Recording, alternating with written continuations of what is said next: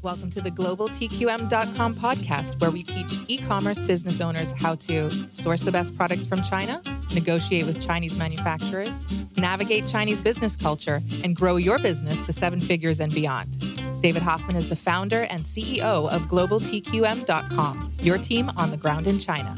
With over 25 years of experience doing business in China, David and his team at GlobalTQM.com have the know-how and experience to overcome any challenge you'll face sourcing and manufacturing in China. Hey guys, welcome to this week's podcast. I'm really happy to bring it to you today. And I've got Kevin here. Say hi, Kevin. Hey, how you doing, David? Great. For those of you who don't know, Kevin's my co-host on the show. And it's really great having a co-host on the show. I must say, it just makes it more conversational and stops me rambling on about things and getting to the point. And Kevin asks great questions that kind of hopefully extract some more juicy value out for you guys. Well, that you make it very easy to do that because I'm also a learner on this side of the mic. So Awesome. Looking forward to the episode today. No, excellent. So today's episode, I think, is going to be quite useful for a lot of people. It's a question I get asked a lot. And what are my options for rework when my products fail inspection? And for those of you who aren't doing inspections on your products before they leave the factory in China, that's a big no-no. You really need to be doing your inspections. And we can talk about that. You can always give me a call if you guys don't understand what that means. But before anything ships out of China, out the factory, you've got to send people in, check the goods before they ship. Now, just to give you some kind of background of some of the questions I get asked around this is, because I think there's a misunderstanding in the industry, really, Kevin. And, I kind of get asked things like, should I inspect my products? What do I do if my products fail inspection? Why would my products fail inspection? Should I even expect them to fail inspection? And just what do I do? If they fail, what are my options, really? How do I deal with this? So hopefully I'm going to address some of those topics today and give some practical advice. Well, I am, like I said, I'm looking forward to diving into this a little more because, and before we get started, how often, give me a kind of a ballpark about the percentage of how many shipments, would you say would fail on a percentage basis? Kevin, I would say almost every inspection we do on our products, there's always something that we kind of revert to what we call a commercial decision. So, we always expect there's going to be something that we pick up because it's just not a perfect world. Factories make mistakes. There's always production problems or some type of issue.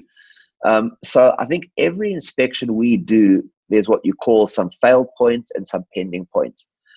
Really what happens then is we take that information that we get reported back from the inspectors and we have to start looking at it and making some decisions.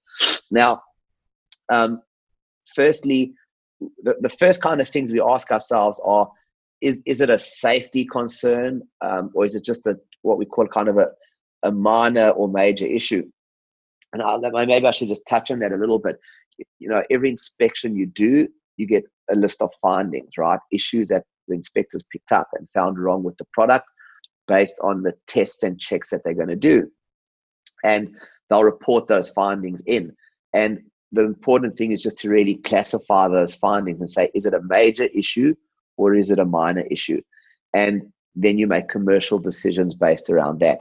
So, for example, if you've got a product there's a safety problem, maybe it's overheating, for example, when you're checking and testing it, that could really be a safety issue or a liability issue. So you've got to deal with it. If it's a minor scratch on the surface of the product, you might look at that and go, well, it's not ideal, but we're going to commercially release it. And that's kind of a phrase that we use a lot because you never want to go and say, okay, this findings failed and we're passing it now and accepting it, because that's kind of setting the precedent. What you really want to say and use that terminology with the factories, okay, we're not happy about this, but we're doing a commercial release. And we're doing a commercial release means it doesn't make sense to hold the shipment back. It doesn't make sense to rework it. And based on time, cost, or maybe handling the goods again is just going to do more damage than good. So you say, well, if it's really minor, we just make a commercial release. We're going to accept it this time, but we want a running change on the next order or the next production run. So kind of that's the first decision you really need to make is, do you just do a commercial release or not? Now, just on that, I want to say it's not uncommon. I get so many people say, oh, it's failed inspection. It's a disaster. What am I going to do? It's normal. It's really normal, right? What matters is how you treat it and how you make those commercial decisions. And it's not always a case of being too difficult with the manufacturer. I think you got to be practical. Sometimes to unpack a package and unbox everything is a lot of handling, and that can really sometimes do more damage than good. So if it's something really minor, you got to determine what the risk to your business is, and then either do a commercial release or do a rework. So I think, Kevin, some of the things that I get asked a lot is, well, what are your options if it is a major problem? Mm-hmm. So I thought, I just kind of run through a couple of things. There's two things. There's two scenarios, I should say. The one scenario is products fail during inspection. It's still at the factory in China. And then there's a scenario where you pick up a problem in your home country or after the goods have shipped. And those are really two different scenarios. Right. From my point of view, if you catch something at the factory before it ships is the best case scenario. You'd much rather want the factory to rework the goods before they ship than having to deal with it in your home country. It's going to be a lot more expensive. You might not have the materials. It's just going to take a lot of time, and you might even have the experience or expertise. So just getting it done at the factory is always the best case. And when those kind of events happen, you want to just deal with it right there and then get the factory to rework it. Now, so the way I look at it, your options are really make the factory rework the goods if they can. If it's something major or really important to you, make the factory rework the goods. They can rework it in a number of ways depending on what the problem is. You talk to them, you negotiate with them, you get their view on how to fix it in a quick, fast, and easy way. I think it's very important to maintain your relationship with the factory through these processes, because it does cost them time and money, and not to get upset that, oh, you guys did this bit wrong to me and get all emotional about it. It really doesn't solve the problem. What you really want to do is work with them to fix it, to find the most cost-effective way to rework it, and maintain the relationship, because you want to have a good relationship with your suppliers. Mm-hmm. Don't try and be that tough guy that says, I don't care, I want it 100%, I'm not taking this, because normally you're going to come off short. Just be as practical as possible and make sure they do things, better the next time around. And it's really, really not uncommon.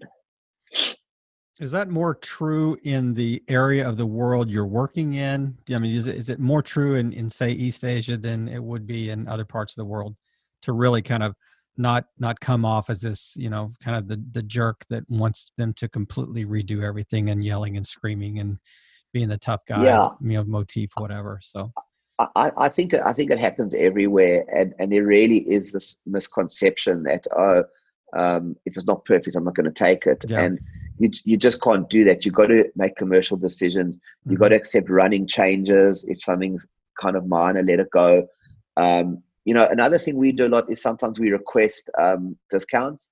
So sometimes we might say, okay, you know what, rather than rework it, just give me a couple of % off, and I'll deal with it in my country, or, be practical about things. We've, in many cases, also managed to get suppliers to give us free stock, because we feel there's going to be replacement issues or something like that. Or if it's packaging, we say, okay, I'll print extra packaging, we'll swap some out. Another thing we often do with manufacturers, and this is, I think, great advice for everyone listening, is we sign declarations of conformity and warranty with the manufacturers.